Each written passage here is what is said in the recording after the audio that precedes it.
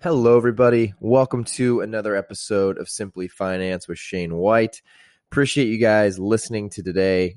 We got a fun episode for you. A good friend of mine, Dan Norcross, is on the episode today, and the next component of the Athletes series. He's a good friend of mine back from my Purdue days, and he is now a professional paintball player. And I thought it'd be fun to have him on because, he works in business like me, and this was a hobby and a side passion. And for people who have something like that in their life and they want to, listen to a story of someone who's gone from, side hustle or side passion to, being a professional, it was a great conversation. Dan's a great guy. And I think you guys will really love this episode. It's cool to hear more about paintball. I mean, obviously, for me, as you listen to the episode, I don't know a whole lot about paintball before this. And Dan graciously kind of gave me the 101 on how it all works. So it was a fun episode. Great to catch up with Dan, and I hope you guys enjoy it. Give it up for Dan Norcross.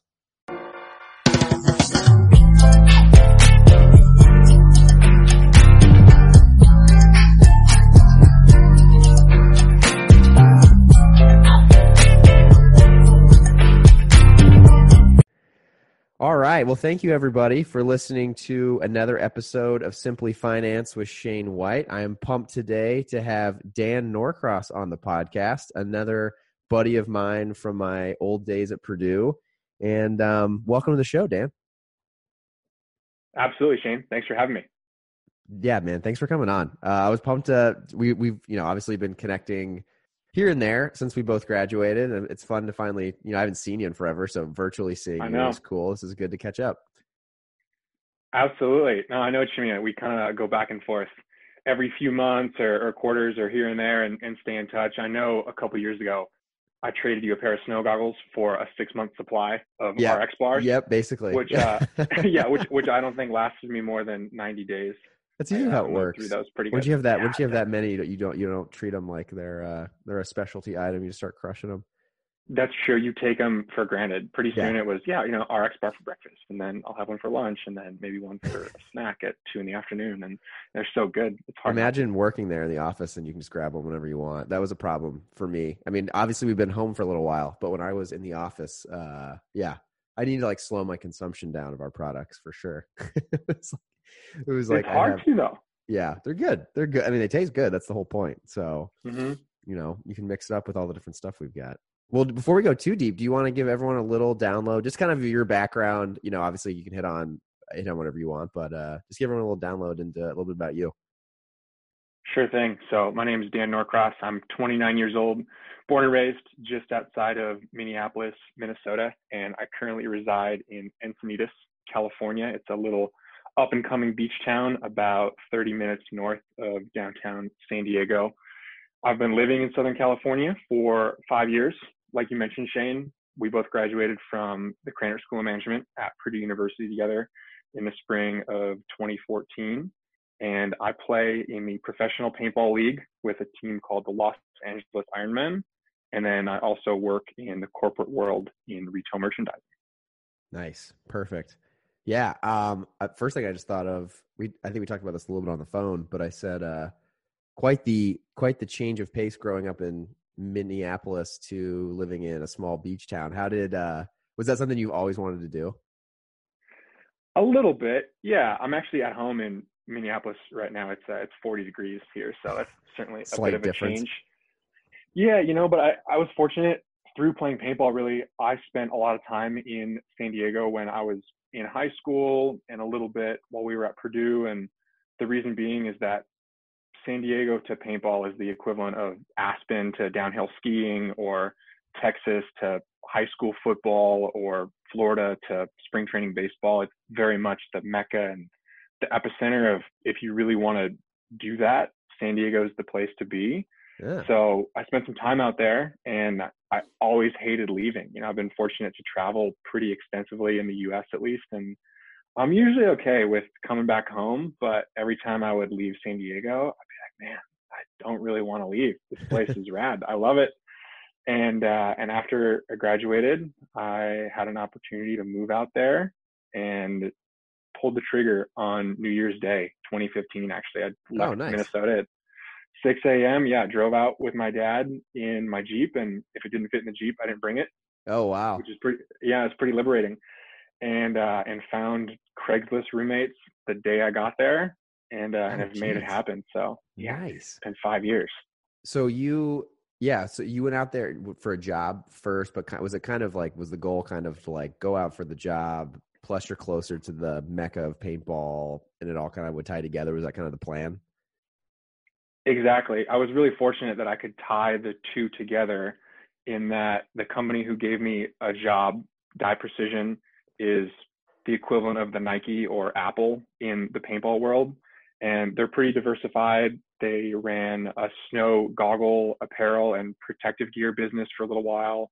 They also dabbled in ski, skate, snow protective gear. And then, of all things, they actually run a CNC machining business where they make a lot of parts for defense contractors, Boeing, Northrop Grumman. Yeah, if you we could get super into the weeds, but the machine that you mill a paintball gun on is pretty similar to what you could make a aircraft wing or a helicopter rotor on. Yeah, really? It's pretty comparable. That's wild. Yeah, they figured there's a little bit more money in making parts for Boeing than paintball guns. Got it. So they dabbled in that as well. So very diversified, and I interned in there while we were at Purdue, actually the summer of 2013. And then afterwards, they extended me a job offer to come out and do sales, and I took it. That was 2015. Nice. There you go. So and at this point, give me a little background too. I would love to know, like, your paintball timeline. I was trying to think through. I was looking at your Instagram, trying to figure it out a little bit, and I was like, the further I went, I'm like, shit, these are like, he has got the old school filter that we all used to use, and he's still playing paintball. I'm like, he's been doing this for a long ass time. So when did you start playing paintball? Was it in Minnesota, I'm assuming? It was. So where I grew up, where I am now, actually, there used to be, they're both closed now, but there was 2 paintball fields, one indoor and one outdoor, within 2 miles of me. So cool. It was really accessible, and I needed the indoor because there's snow on the ground 6 months out of the year here, if not 7. Right. So it was super accessible. That definitely helped me get into it. But how it really started is I was in 6th or 7th grade. Like most teenage boys, I thought paintball was cool. And the place where we bought our paintballs and got our compressed air tanks filled, that's what powers the paintball gun and shoots the paintball, they had a league. And we went there a couple times, like, keep buying our supplies, we were playing in like our backyard of my buddies. And the guy who owned it was like, hey, I have a league. You guys are here all the time. So your buddy's got a house where you can play paintball in the backyard, not hit the house? Yeah. This is the Midwest, man. People have space. Yep. Yeah. It's not Southern California. So plenty of people out here have acreage. I live 40 minutes out of the city, so most people up here have a little bit of space. Got it. Yeah. Okay, that makes sense. That's a good reality check for everybody in a city right now. Yeah, right. We're all jammed in for the most part. Yeah, so this guy who owned the store where we bought all our supplies was like, hey, we have a league. You guys are in here all the time. You should play in the league. And we were like, yeah, we're good. We'll come in a league. We can do this. And we got demolished. Just got the brakes beat off us, but it was so fun. And we started to get a little bit better. And most fields will have a factory team, basically like the best guys who play at the field will form a team, and they'll get sponsored by the field, and they'll be the factory team. And I looked up to those guys. I was like, that's who I want to be. So I kept playing, got on the factory team for that field, played a little bit more. Can you explain? I'm just so curious about this. I think this is super interesting. And actually, before we go any further, I have to admit, I've never played paintball, which is I've always wanted to. And just never had the chance. So I got to do that at some point. You have to point me in the right direction. Yeah, we can go, man. Yeah, we'll definitely need to do that. Well, except you kick my ass. So as long as I'm on your team, I'm down. Oh, for sure. We'll play together. I actually play in Chicago all the time. There's great fields there. Okay. So and then how do you get on a team? You're playing, like, what are they called? Is it called a match or like a what? I guess like when you're like trying to get on the team, what's that process like? Very entrepreneurial. There's not exactly a sign-up sheet like there is for most youth sports, which has probably inhibited the sport's growth. But like most things, man, the key is just showing up, right? Right. You just be the guy who's there all the time and play well. And then eventually you start playing better than some of the guys on the team. And the powers to be are like, well, maybe this guy's better than who we have right now. Maybe we should take him. Yeah, got it. Okay, that makes sense. So you get on the Yeah. team, and then what happens then? From there, I sort of just transcended through the levels. So it's almost like college sports where there's like a division 3, 2, 1, and then professional. And from there, I graduated to the best team in Minnesota, which was a division 3 team. Got cut from it a year or two later. And then the local pro at the time, his name was Aaron Tholey, and he actually owns a field now, and he's like my pseudo big brother. He said, hey, if you want to come play with me in Chicago and play regionally and step up a level, you can. So I followed him. Nice. Made another team. And then my sophomore year of high school, I played in Division 2, which is a pretty competitive space. And I think I took like 4th in the first tournament we played in. And then after that, I was at this like, point, are you we're like, good. Yeah, are you yeah, so you're like traveling in high school? Like, are you doing like weekends? You're going to tournaments and stuff? Yeah, that first tournament is in South Carolina. Oh wow. But yeah, Oh, so you're like doing like so major traveling in high school. Yeah. Oh yeah. And at this point, is there any, not to skip too far ahead, but is there money and sponsorships at this point? Or are you like, is it all out of pocket because you're in high school? Like, how do you do this? At that point, it was supported by a lot of parents on the team, and then we had a little bit of support from the company I ended up going to work for. Oh, cool. But a little bit. So they, most of the guys on the team were around my age. I think it was like 16, 17. So yeah, there was a little bit of support, but fortunately I had great parents who were super behind what I wanted to do. Yeah. Okay. Got it. So you're okay. So wow, I guess I didn't realize that. I just assumed high school you're playing in Minnesota, around Minneapolis. I didn't realize you were traveling nationally as a sophomore in high school. That's pretty crazy. Yeah. So I did that, and then my senior year of high school, actually, I went pro. So that's when I kind of, made the jump. And then I started traveling a lot. And then I started playing in, Las Vegas, Texas, Chicago, Florida, California. As much as I could, I would play. And that actually led me to Purdue. I was I was in Chicago playing with a few guys who were Boilermakers at the time, and we got rained out. So they're like, hey, it's gonna rain all weekend. We're at school at Purdue. If you want to come back and hang out on campus for a weekend, nice, you should come. And I was like, yeah, absolutely. And I was a senior, so it was good timing. Right. Okay. Got it. That just sucked you in. Okay. Yeah, got it. Totally. So when you say pro, like, what does that mean as like a senior in high school? Like, what are your options for someone listening to this who is getting into paintball? Yeah. Like, what are your, like, is it an option to make enough money right away to not go to college and play, or like, how does that all work? I wish. I mean, some people fully commit to that. There are true professional paintball players out there, and I give them a ton of credit. But most of those guys make the bulk of their living off teaching clinics, off endorsements, sponsorships, marketing promotions on things like Instagram and Facebook. But for me, pro at the time just meant that all my travel and expenses and gear was paid for, which at Love it. 17, 18, I was stoked. Yeah, I was like, this is great. I get to go around for free and do what I like to do. Oh yeah, for sure. No, that's badass. Okay, so then you went to Purdue, and then we had a club. You were on like the club team, right? Is that what it was? Yeah. So like I mentioned, I went pro in high school, and at the end of my freshman year, I was traveling a lot still, and I was away from campus, and it kind of felt like I was missing out a little bit. I knew paintball was always going to be there. And Purdue, man, your time's limited, right? You got, 4 or 5 years at best, unless you want to pay the piper and keep going. Yeah. But so I made the decision actually to leave the pro league at the end of 2011 and just play in the collegiate league. Oh, okay. And focus on that. Yeah, it's just so I could be closer, and all the guys lived on campus and the field was close, and I didn't have to bounce every Friday and come back late on Sunday night. Yeah, okay, that makes sense. Because in what team were you? Were you like on a team like you are now when you went pro in senior year of high school? Yeah, exactly. You typically go pro with a team. Okay. And what team was that? It was called Indianapolis Mutiny. Oh, yeah. I'm from Indy. Do you Yeah. know that? Yeah, like that's originally where I'm Yeah, from. Okay, yeah. exactly. Got it. Oh, very cool. So that's wild. That was my next question too, because so you were living in your home in Minnesota, but Yeah. you're on a team based out of Indy. So how does that work? Like I was thinking about even today, like we'll get to it, but the team you're on where you live, like how does practice work? And like, I'm just curious of how that flows. Yeah. At the time I drove to Chicago a lot. It was, a solid 8, 9 hours. Okay. And Chicago is a pretty big epicenter for the sport. And yeah, I would drive down. The guys from Indy would drive up to Chicago, and I would drive down, and we'd get a hotel for the weekend and play. Oh, really? Okay. So you guys would not Yeah. necessarily, you would have to go to Indy, but the team would meet in Chicago because you had people from all over the place.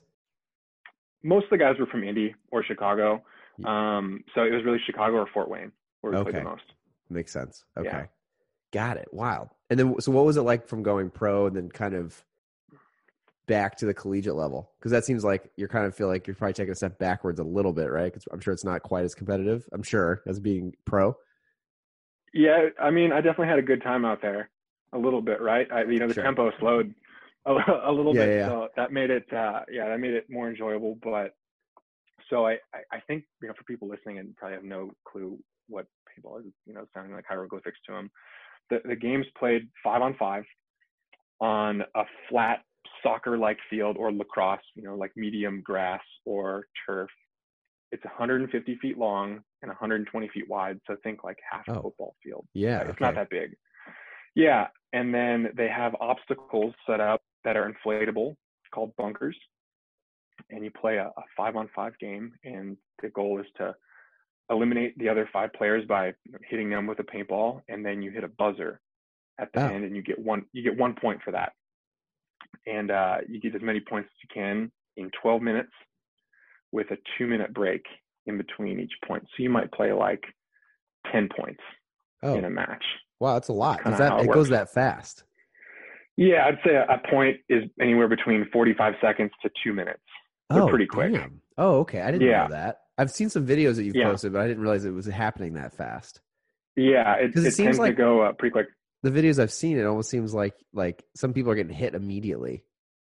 Yeah. Is that Yeah. like, is that I real? mean, Is that really how it works? Because people I saw when you guys start, you like all run and like dive and like you have all the place you're headed. totally. Yeah. I mean, so if the field's 150 feet long and the paintball guns, they have to shoot under 300 feet per second. I mean, that ball can go end to end in half a second, right? That's So it crazy. doesn't take Yeah. that long. And what does that feel like in hit at that speed? It feels like getting snapped by a wet towel is the best Oh, thing I could okay. equate it to. Yeah, Okay. like it's Okay.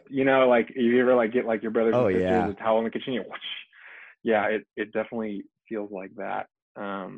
So yeah, but back to your original question though, the college thing was cool because you had guys coming in and girls actually who were like, I've never played paintball before, but Oh, we yeah. had we had a call out, and we just say like, hey, if you are interested in this, you can come out and we'll teach you. Sure. So I got the opportunity to work with a lot of people who were like, hey, I've never done this before, but I want to do it. And I felt like I got to build a team, right? Because you take people who never looked at the sport before, and Right. you kind of get them in the bug. Sure. Oh, yeah, yeah, yeah. That's exciting. So you kind of got Yeah, to be a teacher per se. yeah, absolutely. And we played against other big name colleges: UConn, Texas A&M, UCF always has a good team. Temple used to give us a run for the money. Clemson was good. West Point, we used to beat the brakes off those guys all the time. That's surprising. Um, yeah, yeah. I get that's the other question I ask all the time. I Are was like, going to ask you. how are like the Army or the Marine guys? I play with Marines all the time now, so I can't Okay. talk too much trash on them. But honestly, dude, it's totally different. Yeah. Like those guys, like the risk reward is so different, right? Like I'll roll the dice and I'll run and I'll do some things because if I get shot, I lose a game. Yeah. The repercussions in their line of work are a little bit different if they Right, take right. a hit. And Yeah, that for them, actually, I could see that being harder because it's like hard probably to separate like you're training to be in the military. And then you're like doing paintball where it's not, to your point, it's like the things that you're normally firing in your head to like not do things probably, You like it. Yeah, it's like trying to play baseball and golf at the same time. Like whenever Yeah, I played it's that, like your totally swings different. would get screwed up. Exactly. Oh, that's wild. So Oh, that's interesting. yeah, it was so much fun, man. Like we got a little bit of funding from Purdue. Actually, it was inconsistent. So Okay. I was pretty adamant. I never wanted to be club president. I just wanted to play. Thankfully, we had a guy who was happy to work with. I think it was called SOGA, the Student Organizations and Grants Oh yeah. Association. So we would apply for money every semester, and sometimes they would pay for the whole bill. Other times they would pay for part of it, but they always supported us in one form or another. Oh, that's cool. Because I'm sure. I mean, I can only imagine. Is paint expensive? Like the actual balls you're Yeah, buying? Yeah, and like how many of those are you yeah. going through every time you go out and play? I mean, each person like minimum 2,000 probably. 2,000 balls, probably. Yeah, Really? You go through that yeah, many? Wow. yeah. Each time, I would say so. Well, Yeah, because that's. you're I mean, fire. that's on the I've low seen end. like I've held one before. I know. There's like the double Yeah, trigger, triple trigger. So you can fire a ton at a time, right? I obviously know yeah. nothing about paintball besides how cool it is. It's I'm okay. asking you lots of dumb questions, but I think it's interesting for people. The only dumb question is the one you don't ask. There we go. Exactly. Yeah, they cap the rate of fire. So the ball can't fly faster than 300 feet per second. So to put that in perspective, like a handgun or a rifle, I'm not that educated, but I know that they shoot around 1,000 feet Yeah. per second. Okay. So it's like a third of the speed. So one, you can see them coming because they're not coming that fast. That's like equivalent of 200 miles an hour, and they cap the rate of fire, how many balls per second, at 10. 10 per second. Yeah, and I'll tell you the reason they do that is like right around 10 years ago, like right around like 2008 to 2010, paintball's only been around since the late 80s, so the sport's relatively really new, Oh, okay. and the technology was getting advanced enough to where these guns were shooting like 25, 30 paintballs a second, and Okay. it was making it not fun because Oh, you don't miss anything because you can just at that. spray. Yeah, it was honestly, it was kind of ruining the game. So it's like restrictor plate racing in NASCAR, right? They're Right. like, it's not good for you guys to go this fast. We're gonna dial it back and make the game more enjoyable, which is Sure. good, because if somebody plays for the first time, like it's a horrible customer experience if they go out and get shot 30 times. They're never coming back. Yeah. Yeah. That makes sense. Okay. Got it. So yeah, they slowed them down, but that's yeah, like the paint consumption thing. So like my current gun I got about a year ago. So, and I think the other day I looked, they have like 180,000 shots on it, and that's with all of our season being canceled. That's just Yeah. me That's playing for fun. wild. Yeah, So I when you shoot a say lot. and you say 10 a second, like how are you doing that fast? Your fingers are moving that fast, so you've hit it 10 times? Yeah, another good question. So they regulated that. They use a system that basically if you pull it 3 times a second, it sustains 10 balls per second. Oh. Because before they capped it, people were cheating. You had probably some smart Purdue engineers that could design software to go in the guns. They're all electronic, and they were programming them to cheat a little bit. So now they Got just, it. yeah, flat 10 balls per second. That's as fast as you can go. Got it. Okay, that makes sense. That way it's not, you know, kind of getting out of control, right? Yeah, exactly. So yeah, that was a ton of fun. I loved playing with Purdue. We were like this close to winning a national championship my senior year. Okay. And if I could have anything back, I would have won like one more year with that team. I think we would have taken one home, Yeah. and that would have been cool because the school actually won a national championship in 2009, the year before I think Oh, both you and I really? got there. Okay. Yeah, so there's a tradition there to carry on, and it's a bummer that we couldn't repeat, but it was so much fun. Like we got to go play in Florida together. We got to go play in Louisville a lot. A lot of the alumni and parents of alumni would support us and show up and barbecue and loan us their vehicles to drive, and it was so cool. That's so fun. And how often, Yeah, like, what was the season like? What's the season of paintball look like at the collegiate level? it pretty closely followed the calendar school year. It was very much like October or September through May. Okay, got it. Yeah. Nice. Okay, so it's a pretty long season, and it's a lot of your Yeah. time, right? Yeah. Yeah, it was less so. And that was like the nice part about playing with Purdue is, I could go practice on a Saturday morning and still, be back to campus in the afternoon. And, Yeah. like, as you know, like Purdue was really fun, right? So it was hard to leave on the weekends, take your pick of fun activity you could get into on a Friday Right. and Saturday in West Lafayette. I know I got to RIP the Cactus. Did you see the Cactus close down?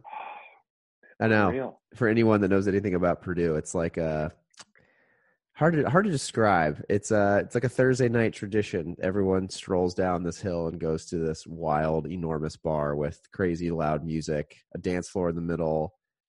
The Cactus Cups are like, I wish I had one. I have them down here. I should have brought one on the show. Oh man, fun times, good times. But that's sad that place is closing down. It is, it was a lot of fun there, man. I got to make it back. I'm gonna go back again in 2 weeks. And oh, are you? I went, I went back last year, and that was the first time in 4 or 5 years. And like so much has changed. The place is always under construction. They never stop making it better. Right. Oh yeah, you're right. 100%. I know I haven't been back since my sister graduated in 2016. Yeah, but I heard it's crazy. I've heard the last couple of years it's like it looks totally different, which is wild. I was listening to your podcast with Adam the other day, and when you guys were talking about CS 235, yeah, I remember that class. And funny enough, that was the only class at Purdue I ever just walked out of. Really? Yeah, because it was in those computer labs, and I think we were doing Microsoft Excel VBA codes, the macros you can embed in Sheets, which I use all the time now, ironically.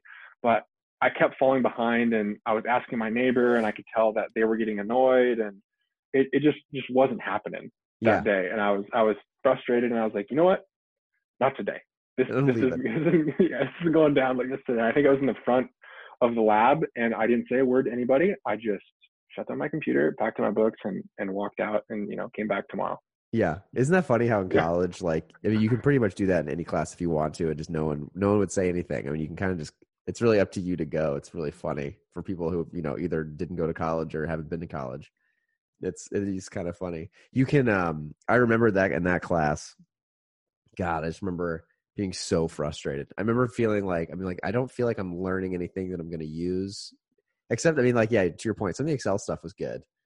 It's so funny thinking back to classes and the struggle. It's also funny thinking back to like what life challenges were back then in college versus now, and how you get stressed out for a test or like, I don't know. It's just so funny. It's all perspective, but 100% different, man.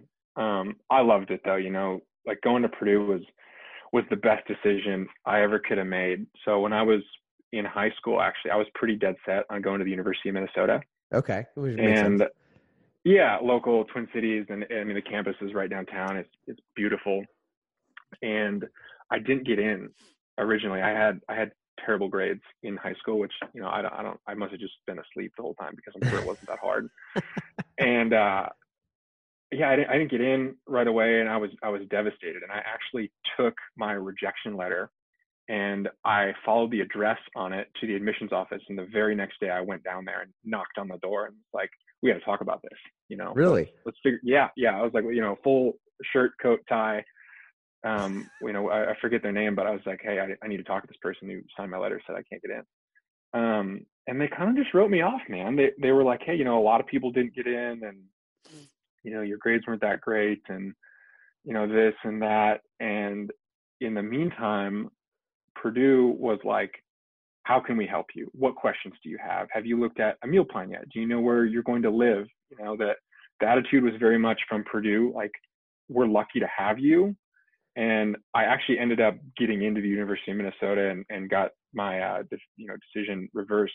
But their attitude was, I didn't even know that was possible. Persistence, man. Exactly. If you knock on the door enough times, somebody will answer. I saw you post that. I love that. That's a good one. Yeah. So they ended up letting me in, and at that point I was just kind of over it. They were very much like, hey, you're lucky to be here. And like I said, Purdue was like, we're lucky to have you. Right. And Purdue just made it so easy to say yes. I'm sure I would have had a great time at the U of M. It's an amazing school, but yeah, going to Purdue is probably the best single decision I ever made. Yeah, I'm with you. I loved going to Purdue. The people I met, I think the organizations I was involved in set me up for success in a lot of ways. Met my wife, obviously, that was the biggest thing. And then, yeah, I don't know. I would never replace the 4 years at Purdue for anything. It's just like it was like a springboard into, the rest of life. It's just such a good place, a lot of good people. Yeah, I got to go back. I'm bummed there's no football this fall. I was really hoping to go back for a tailgate and do the whole thing. I know. It's yeah, it is sad, but it's probably the right thing to do. Yeah. So it'll be back. Yeah. Did you watch football last? It was weird watching the Chiefs Texans game last night. I don't know if you watched it, but I mean, there was a lot more fans in the stadium than I would have expected. And they would zoom in on people, and people like either didn't have masks on or had them like down around their thing. I'm like, ooh, you need like one big game like that where a few people come in and then all of a sudden it could be a hot. I don't know. That's what worries me is like, I don't know how we do that properly. Like, I mean, I know they're social distancing kind of, and they're wearing masks, but I don't know. It seems like a tough little, it just seems like a tough situation. I don't know. We'll see. I mean, we'll see after a couple of games what happens, but we're gonna see. We're gonna see. It's it's funny you bring up that if you knock on the door enough times, somebody will answer thing. I remember I posted that, and this is a good story actually. So I was pretty hell bent on getting an opportunity with Red Bull out of Purdue. Yeah, that's right. I think that's what I saw it on. Maybe I was scrolling through your Instagram. I think that's what I saw it on. Yeah, and I forget exactly how I got a hold of him, but I got in contact with an HR manager there, and I ended up setting up a meeting at their headquarters in Santa Monica.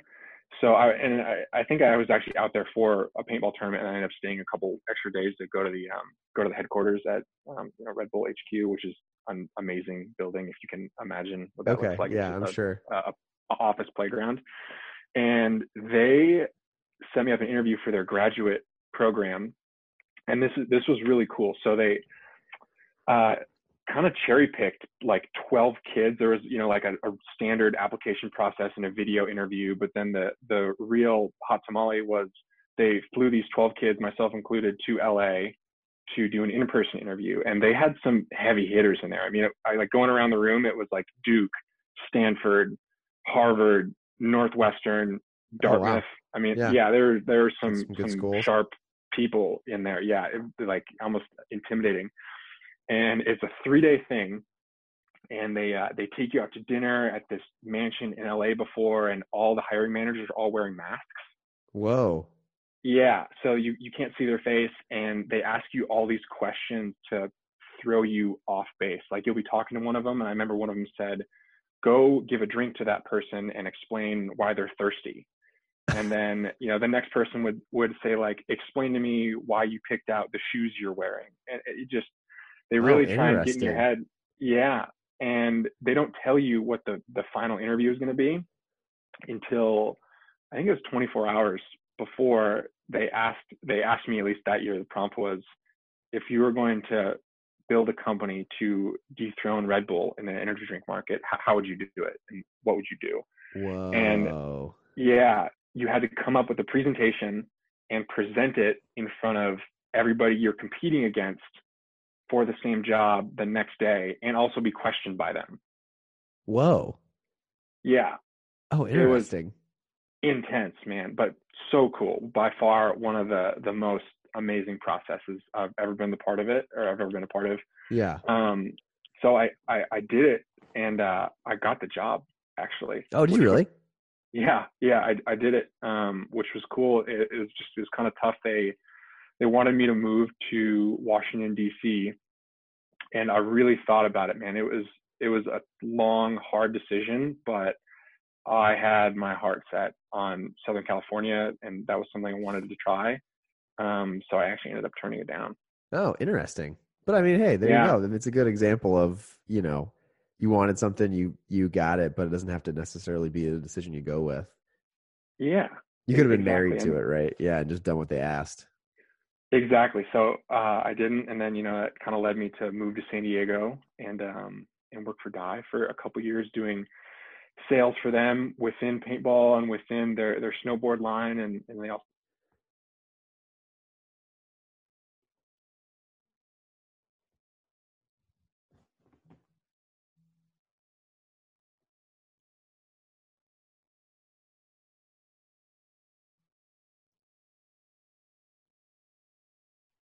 Oh, you there? Yeah, there we go. We had a little pause there. Sorry, everybody. Oh, we're good. You're good. It paused. I was going to say, we really talked about getting an MBA, right? And like the value and the ROI of that. Yeah. Yeah. And that was like, really on my mind when I graduated from Purdue, really the same day you did. If you had asked me if I was going to go back, I would have said 100% to get an MBA. I'm going to go back.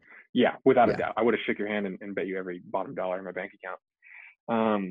And then, after a few years of doing the Dye thing, this was, 2 years ago, so 26, 27, I was like, hey, if, this is something you want to do, this would be a good time to pull the trigger. So what I told myself was, well, you haven't worked with anybody who has an MBA. Like you knew him. I had some MBA mentors at Purdue, but there's a huge opportunity cost with going back. It's 2 years. It's a good chunk of money. You should go work with people who have it. And then that led me. That's a good idea. I had never thought about that. Like go work with the people who've spent the money and now hopefully have a higher paying job. And was it worth it? Yeah. So I did it, and I actually used a Purdue connection to get a job in merchandising at Petco in San Diego. And I've been there for 2 years. Got it. Yeah. And so I know the one thing I was going to ask you was, I'm assuming, with where you're at in paintball too, were you looking to just stay in San Diego and find a company there that you don't have to move? Yeah. So that's kind of the tough story, right? It's definitely two parallel but non-intersecting universes at that point between, trying to play paintball and build a career simultaneously. So 2015, I moved to San Diego. That first year playing paintball, actually, I was playing for a team in Northern California. So I was driving to San Jose a lot. From San Diego? Yeah, it's like 7-8 hours, man. That is a haul. It's a hike. Yeah, so I guess into pause too, because I think we skipped around a little bit, but I wanted to get back to your storyline. So you went to Purdue, obviously, and then you got out and started working. And right when you got out and started working at Dye, did you get back into professional paintball, or trying to tie these next to each other? Yeah, that's good. That's why you're the moderator and I'm the guest, right? You're better at this than I am. Yeah. So, coming from playing collegiately, I wanted to get back into it, but it was harder. Like for one, I grew a lot in college. I was under 6 feet in high school, and I'm 6'4" now. And oh yeah, wow! I was gonna say, were you really? Yeah. So being a tall, bigger guy, that made it harder. And the game had changed. It had gotten more faster. It had gotten a little bit more agile. The fields were smaller. Everything was just quicker. So I had a learning curve in front of me. So in 2015, I'm back in San Diego in the Mecca, and I decided I want to start playing again. So I started playing for a team in San Jose because Dye sponsored them and I was working there. So it was very easy to make that connection. Sure. And dude, I got burnt out. I was driving to San Jose all the time. I even took a Greyhound bus by myself. I've done that once. Oh man, it is. You got to be committed. You got to be committed. So I took. I was taking buses up there if I didn't want to drive by myself. And those guys, I love them, but they were kind of there more for the party. Okay. And we were not playing well. So at the end of 2015, had a terrible season, and I thought I was kind of done after that. I was like, this isn't working out. I'm spending a ton of money. I'm not relearning the game in my new body and the new format.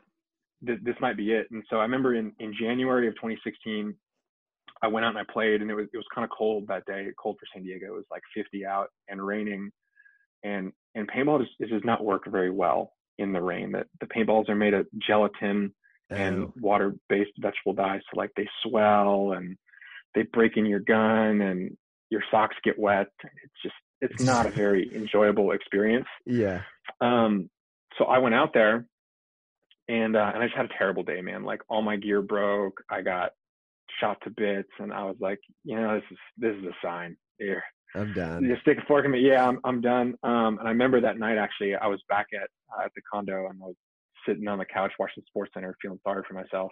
This is not a good place to be. And the owner of Indianapolis Mutiny, Tommy O'Donnell, who had been the first pro team I played for, right. He called me out of the blue and said, "We're putting the team back together. We're going to base it out of LA now. I've got a group of guys. I know you're in San Diego, and I want you to come out." And initially, I actually turned him down. I was like, man, I in my current state of mind and the season I had last year, I don't think I'm your guy. And he talked me into driving to LA the next day. So I get up, drive to Los Angeles the next day, and he already said that he kind of had a group of guys to rebuild the team on. And I roll up, and this is mostly audio, but I like to think of myself as a pretty clean cut Midwestern white guy, mind my P's and Q's, yeah. You should have no problem bringing me home to mom and dad. I like to think of myself as that type of character. And this group of dudes that he had picked up to play were some pretty rough around the edges Mexican guys from Ventura County, East LA. There you go. Yeah, they had a little more diverse. Maybe they had seen some different life experiences than you or I. Got it. Put it out, and they looked at me and they're like, you're the guy. He sent you, and I was like, yeah, I'm here. And man, they didn't even let me gear up next to him. Actually, they're like, you can gear up over there. Like, yeah, they're like, you can park over there, man. You're totally. Oh wow, this is like a clan. Yeah, man, they were not fans initially, and I could hear him like talking shit about me when I was in the parking lot. But I played lights out that day. Oh, nice. And earned their respect right away. And then we kind of went on a run. So that group, we had a pretty good season in 2016. 2017, we moved up to play semi-professional. So I'm kind of like rebuilding back up the ladder again. Oh, the team had to start like lower and work their way up. Yeah. Got it. Yeah, we had to start in. So because it's not, that's the one thing that's been interesting as I'm talking to you today too. It's all a team. It's not really, there's no individual components to it, right? No, it's all team based. So most teams are like eight to 10 guys. Got it. Okay. So the team's working their way up. You're part of the crew. We're part of the crew. Everybody's asking me from the outside. They're like, "How do you fit in with all these guys?" Like, we look at them and they nicknamed us the criminals because all those guys, they just had a very astute look. About them. And then they're like, then you got Dan in the middle, but I loved it, dude. That's so funny. And then in 2018, we came out and we got a new coach. We got some extra funding that enabled us to practice better, play better teams. And we had a banner year, dude. Like we came out, and so there's 5 major tournaments a year. It's almost like tennis or golf where you have majors. Yeah. We played all 5 majors. We won 2 of them, and our lowest finish was 4th. Oh, damn. You guys were lights out. Yeah, we were super consistent. And the big one that we won the World Cup, the World Championship at the end of the year. I got a ring. Oh, wow. Man, it was so much fun. And, we had enough funding that we could split our practice time between Southern California and Tampa in Florida. So 2 shitty places. The best teams are. Yeah, exactly. So the best teams are kind of on the coast. So, we were playing the best competition consistently. It was a really good time, man. So I would I would leave work. And then if we play in California, that was easy, but I would fly to Tampa on, Friday afternoon, play Saturday, Sunday, fly back Sunday night and do that for a few weeks. And then we'd go to the tournament and, oh, wow. And at this point, is this like at this level, now that you're doing this, like, again, trying to get in the professional realm. Yeah. Is it like, is there sponsors again? And like, are you paying for this out of pocket? Like, it just seems so expensive. It was crazy expensive. No, that year, fortunately, we had secured some funding. So it's, like 98% of it was covered. I had to come a little out of pocket. I still wasn't getting paid at that point. Yeah. That was 2018. But, I think what I took from that year, and we were really successful, is when you're consistently successful, it's lightning in a bottle, man. Like you have to have so many things that come together at the same time that lightning in a bottle is just the best way I could describe it. And when you have it, it's really hard to let it go. So, like I was so committed and so in love with that group. I remember at the end of that year, I started working at Petco, and like when you just take a job, they're not as flexible on your time off. Yeah. So Dye being, the super supportive people that they've always been, they would let me leave, at like 10 a.m. on Fridays and go catch a flight and go to Florida if I needed to. And yeah. So at Petco, a few times actually, I would leave work at 5:30, and I think I'd catch like a 10:45 flight out of San Diego. Oh wow. Land in Tampa at like 5:30 or 6 in the morning because of the time change. Oh shit! And then red eye. Exactly, and then I would grab a Starbucks and then go straight to the field and play all day Saturday for 8 hours. Oh jeez, so you just like sleep on the plane, hopefully. Yeah, honestly, I would prepare myself like Wednesday, Thursday. I would try to sleep like 12 hours, just like eat really clean, sleep, and take great care of myself, because I knew that Friday, Saturday I was gonna drain the tank. Yeah. Whoa. So and then let me ask too. So like at this point, when you're like doing all this, I mean that's got to be exhausting. It's tough on your social life. You're in California. What is like for someone who's interested in paintball, like, and we're about to get to it, but like, what is like the highest end? Like, what's the end goal? Like, is it going fully pro and like continuing to compete at the highest level? Does that like generate money and it's worthwhile? Or is it like more so just like a passion of yours, no matter what? Like, I'm so curious of that. 'Cause it sounds like at this point you're like basically almost you've won like the world championship. So that's like it sounds like about the highest point you could possibly get in paintball. Well, I won the semi-pro world championship, World so Cup. it's like Got it. It's like being Alabama, right? You're the college champs, but you're still, it's not the NFL. Got it. Which we'll get to that. I won one of those too. Okay. I think it's different for everybody, man. There's a quote I think of quite a bit. Elon Musk said something to the extent of, "You're paid in relation to the problems that you solve." Okay, love that. That's another good one. Yeah, you're on fire today with the quotes. I like that one. So if you think of like Patrick Mahomes, the highest paid player in the NFL right now, quarterback for the Chiefs, I think he just signed a 10-year deal for $450 million. Yeah, something like that. Good for him. Yeah, right. Those guys are paid that much money because they solve an entertainment problem that a lot of people value, right? And they generate a lot of money with their services, and they're paid a proportion to the money that they generate because they solve an entertainment problem. Yes. Paintball is really hard to watch. We don't solve an entertainment problem a tenth as well as the NFL does. So there's a little bit of money in it. I would say the guys who do it, truly professionally, it's their only gig. I give them a ton of credit because they're super courageous, but they make a lot of their money on teaching clinics, or they work for a manufacturer like I did, or they do endorsements for certain products if they have enough Instagram followers. I mean, there's a few guys in pro paintball with 50, 60, 70K Instagram followers. So at that point, I would imagine that you can make a little bit of money off that. So it's different for everybody, man. Totally makes sense. Yeah, totally makes sense. Mm-hmm. So okay, cool. So then you're at this point, semi-pro, and then you want to talk about how you end up so is this the same team that you're now on, or then is there a time where you left the team and you're on this new team? Yeah, you're exactly right. So that 2018 season, that was a dream come true, and winning a ring. That was with Indianapolis Mutiny, actually the first team I went pro with. And those guys were all my friends. To know a lot of the core of that team from high school in 2010, and then to win in 2018. Dream come true, right? Like, oh yeah, I'm sure. The Budweiser shower at the end, and it's just the whole thing. It's awesome. I'll never forget it. And then in the off season that year, a few things changed for me.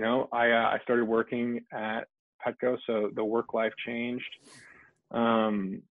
My grandparents passed away, which was hard. It happens to everybody. But we were really close. They were very much like the glue that held my family together.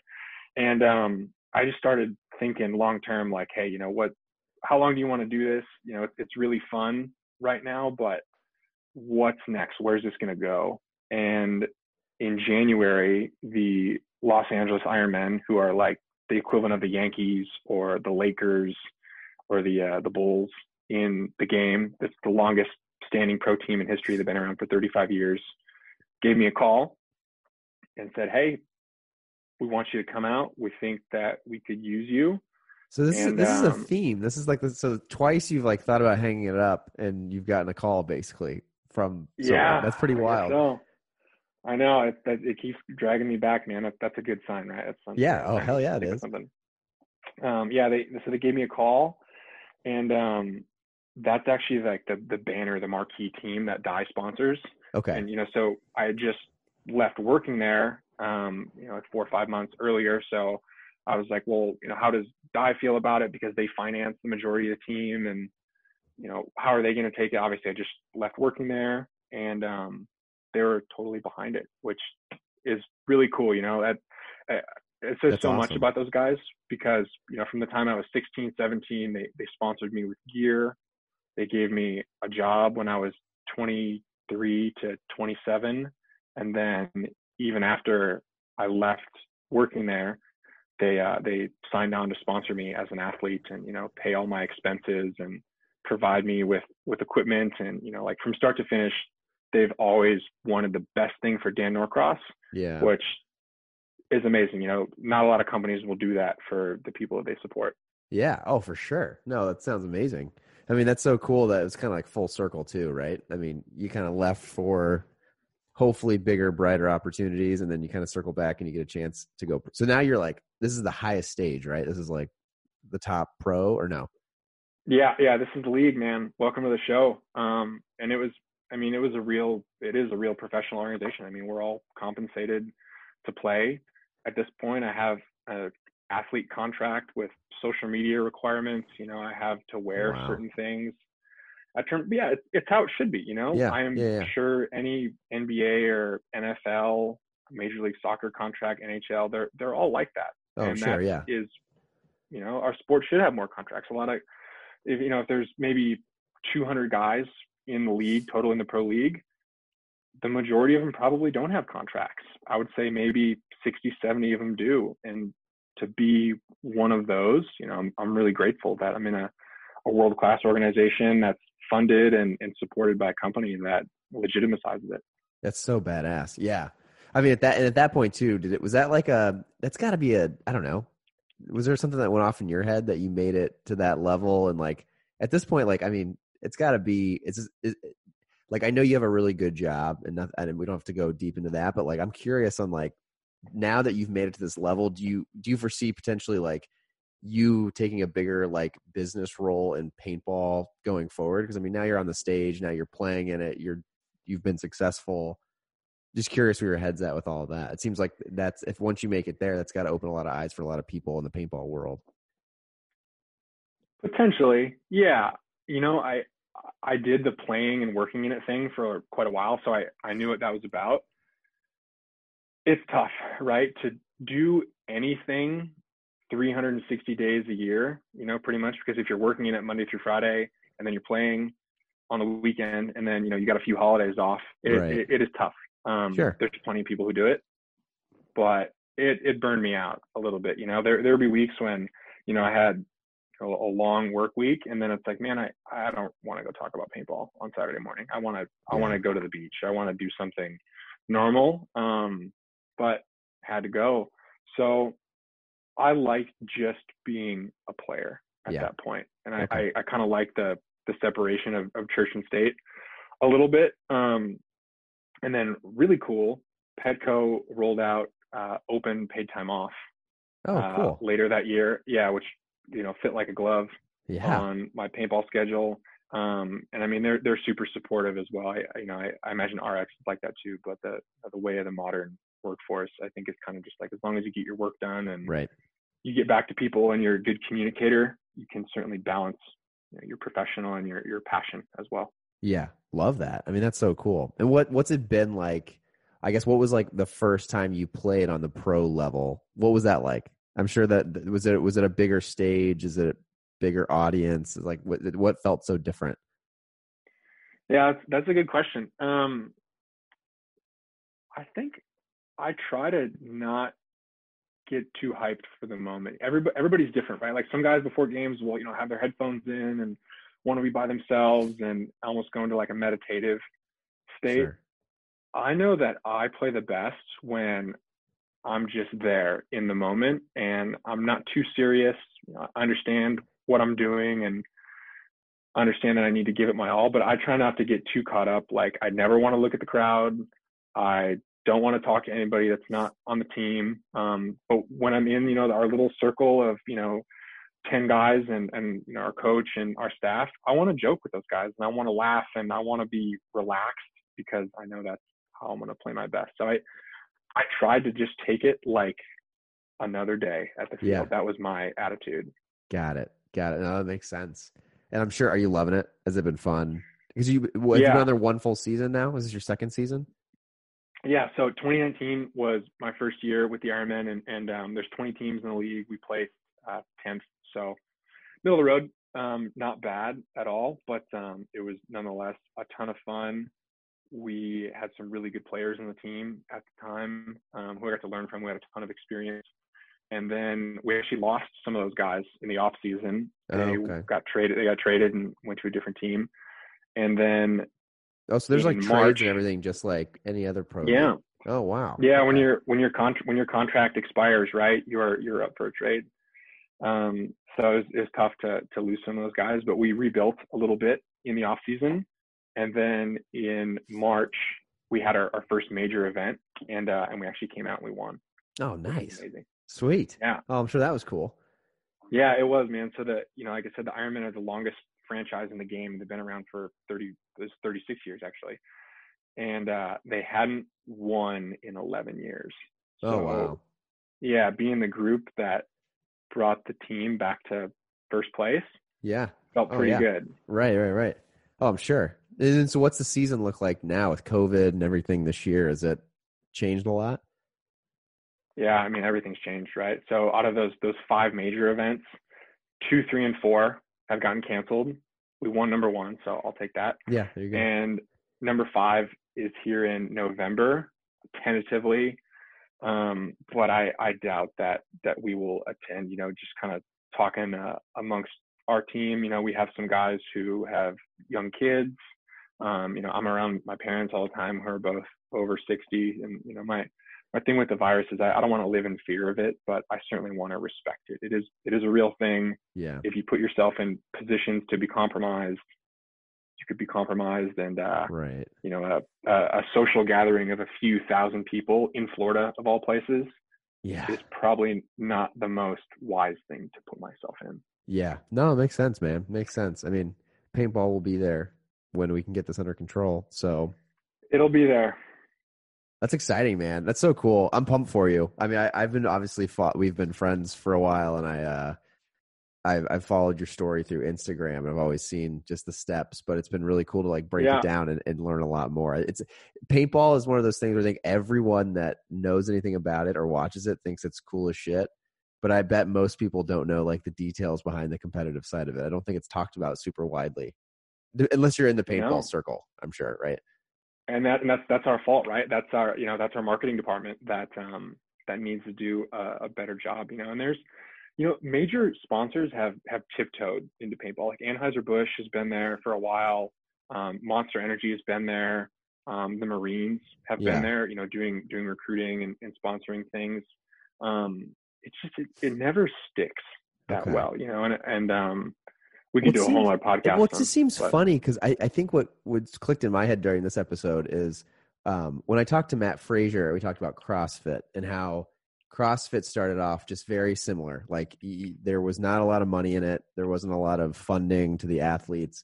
And then like brands that were within CrossFit, like the people that sold the shoes and the people that sold the gear and then the plates and the bar, like then they started getting in. But then now like they've done such a good job of marketing that like, beer companies are coming in and mm-hmm. I would think paintball could be the same way where like, it's cool as shit. Anyone can do it. Like anyone can go out and play paintball, which I think is a huge advantage. because then you can watch it and then be like, oh shit, I want to go play, and then you can go play. So I wonder, it just seems like maybe things like this where we can get more people to learn about it and hear about it, it'll help. Is there when you guys compete, is it on TV? I'm hoping, and I'm assuming, or is it online, or how can people watch it? On a webcast. They do a pretty good production job with the webcast, and it's super cool that you're into CrossFit. I watch the videos of the garage gym all the time, and I'm jealous. I wish I had that in my 2-bedroom apartment. It's been the best, luckiest investment I think we've ever made is putting that together. Nice. we have had it for almost 2 years now. I put it together right after we bought the house 2 years ago. And it was funny because people didn't laugh at me, but people especially who I work with, because most people I work with live in the city and they go to really nice gyms downtown Chicago, and I'm out here in my dirty garage. But I just love it. I just feel like it's grittier, and I don't know, it's just nice to have it's I walk out my back door and there's my garage. So it's been funny though when COVID hit. It's just it was a whole flip of the switch where now it's everyone wants to have the stuff at their house because you don't want to go share weights with people at a gym or do any of that, So that's funny. Side story, but 200 pounds is 200 pounds, bro. It doesn't matter if it's downtown Chicago, garage, in a park in San Diego. The iron never lies. That's right. That's one of my favorite things about it. I think that's a quote. I can't take credit for that, but 200 pounds is always 200 pounds. That is so funny. True. I think CrossFit's done a really good job, and I've done CrossFit a number of times, of building a community within itself, right? And CrossFit built itself up to be attractive to outside investors. CrossFit didn't really need the help when those companies came in. Those companies, I think, certainly added value and added exposure to the sport. But, I think the attitude in paintball is we really need a Procter and Gamble or a Nike to come save us. Right. And, you and I know from the Purdue days, it's that's not how it works, man. Those companies, they'll come in when you don't think you need them. Exactly. Because then you're doing good enough on your own. Right. Yeah, exactly. It's a good way to think about it. It's so true.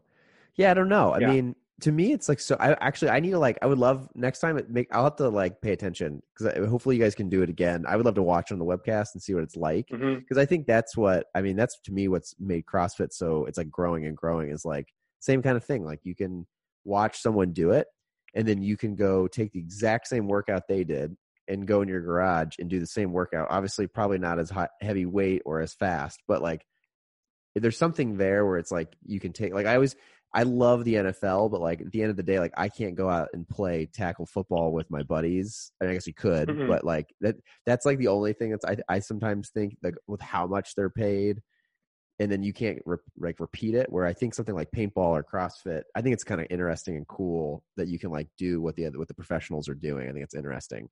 I mean, absolutely, yeah, more accessible. Exactly. Well, that's exciting, man. I hope you guys can get back to competing. I'm sure that's kind of a bummer, just being on the stage and feeling like it's on pause right now. Yeah, it's unfortunate, but I've managed to stay busy. I still play pretty much every weekend. And about a year ago, actually, I started going to a gym in San Diego called Activate, and they train a lot of NFL and MLB guys in the off season. Sweet, yeah. Yeah, and it's been a really cool environment to immerse myself in, and so I still train there. Okay. A few days a week. It's open and everything. Just masks or social distancing or something. Appointment only. Oh, okay, appointment only. Yeah. So I've got to book a time, but yeah, so that keeps me busy, keeps me in shape. I was thinking, so I worked at the co-rec at Purdue. Yeah, and I feel like I used to see you there all the time. Yeah, that's right. That is where we cross paths a lot. Besides, class and stuff too. Yeah, I loved working there. It was a great job. But I was thinking the other day, I remember when I was in college and I would train, you're doing bench press and bicep curls. You want to look good at the beach, right? Yeah. And now I'm doing hip mobility and back exercises, and I'm I just don't want to get hurt. It's funny how it's changed. I feel like through life it's different. Changes the priority, right, or what the goal is. Yeah, for someone like you, I'm sure the goal is to be in a good physical shape for a game, and to your point, protecting yourself from getting injured, because that's the last thing you need. It's so funny. Yeah, very different. Exactly. I was reminiscing on that on our days at Purdue and seeing you around the co-rec. So That's yeah, funny. things have changed nonetheless. Right. They have. It's all fun stuff though. Yeah. That's so cool. Well, thank you so much, Dan. I appreciate you coming on. I thought this was great. I mean, is there anything else? I think the one thing I wanted to make sure you added was, I guess someone like me who I'm obviously older, I'm not necessarily someone who can get into competitive paintball today, but like if someone is younger and listening, do you have any advice or tips on, working their way up and trying to do the whole paintball thing the way you have? I would say just go play for fun.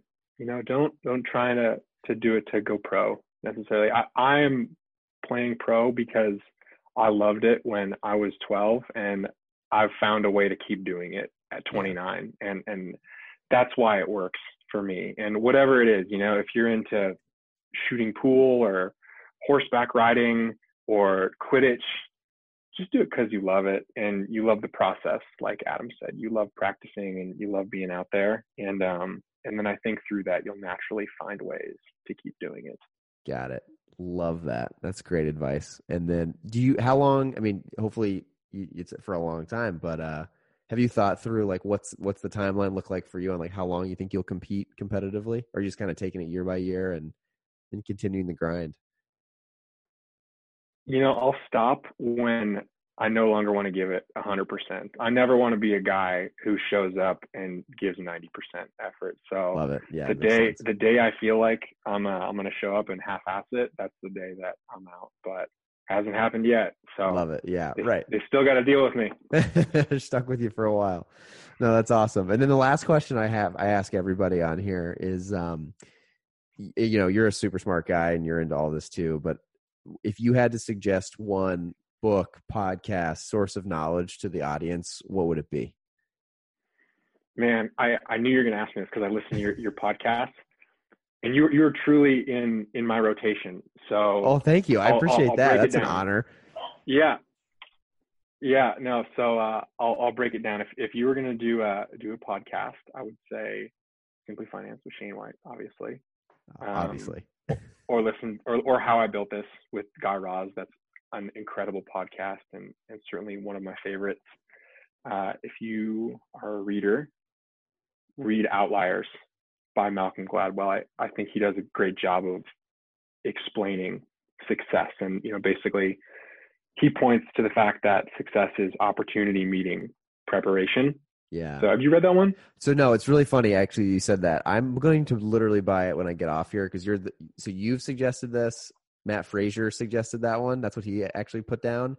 And then I've had people like yesterday, someone posted a thing on Instagram of like, they heard it there's 3 people now that have said that on the podcast and people are buying it and like reposting it saying like, I heard this on your podcast from so-and-so. So, but I have not, but I mean, obviously it just keeps getting brought up. So I'm going to buy it right after this. Yeah. You got to do that one. And if you're not a reader or not a podcaster and you just want to watch Netflix, go watch The Last Dance about the 90s. Oh, yeah. Oh, good one. That's a good idea. Michael No Jordan. one said that yet on here. Oh, man. Go watch it twice and just listen to Michael talk and his attitude on competitiveness and being a teammate and his relentless drive to win. So if Netflix is your thing, at the bare minimum, go watch that. Yeah, everyone can do that. Everyone can at least go on Netflix and watch something productive. Yeah. Yeah, The Last Dance was sick. That was I got pumped every week for that to come out. So good. It's so cool to see. I remember being a little kid and being a fan of the Bulls, being from Indiana. It was funny living in Indiana because it was like I was a Bulls fan, but then Reggie was big, so it was like the whole thing. But to see like video of behind the scenes of how competitive he really was and just how focused he was, it's just crazy. It's like one of those, once in a lifetime type of people you get to like learn from. Without a doubt, the big takeaway I took from that, and I've been around in my sport at least some really competitive and successful and elite players. They're all pretty selfish to some extent, and they're very critical and demanding and disciplined, right. And like sometimes they're not nice, and sometimes those guys are dicks, right, to their teammates. And when Jordan got criticism for that, I felt that was people who are non-athletes or haven't played elite level sports just not understanding that's how it is. Like sometimes guys are assholes. Sometimes guys, demand more of you than you think you can give, but they're doing it just to make you better. And that's how it is. So I have no doubt that Jordan was probably not the nicest guy to have on your team. Sure. Oh yeah. Right. But he was successful at what he did. And he was, I feel like what I took from that, and I've been taking away, I've actually been picking up on this in a lot of things is, and I've tried to do it a lot in 2020 on a couple things, this podcast being one of them, is if you want to be successful in something, like instead of trying to do a million different things, be like laser focused on a couple really important things and just triple down on it and see what it does. I feel like that's what he did. He just like kind of like blurred a lot of things out and was just like, it was just all in on basketball and it really winning. It was like more than just basketball. It was like win at all costs type of thing. The jack of all trades is the master of none. That's right. It's true. Yeah. It really is true. Yeah. You got to pick. No, I love that. Great, man. Yeah. Thank you, Dan. Really appreciate it, man. It was great catching up too, man. We'll have to do this again, and hopefully maybe we can do one when you guys, when that day comes where you guys go back to one of the major competitions. We could do them before and get it out to everybody to get people watching. I would love that. Yeah, let's do it. Cool, man. Well, thank you so much, Dan. I appreciate it. Thanks for coming on. Good deal. Appreciate it, Shane. You take care. All right, you too, buddy. See ya. See ya.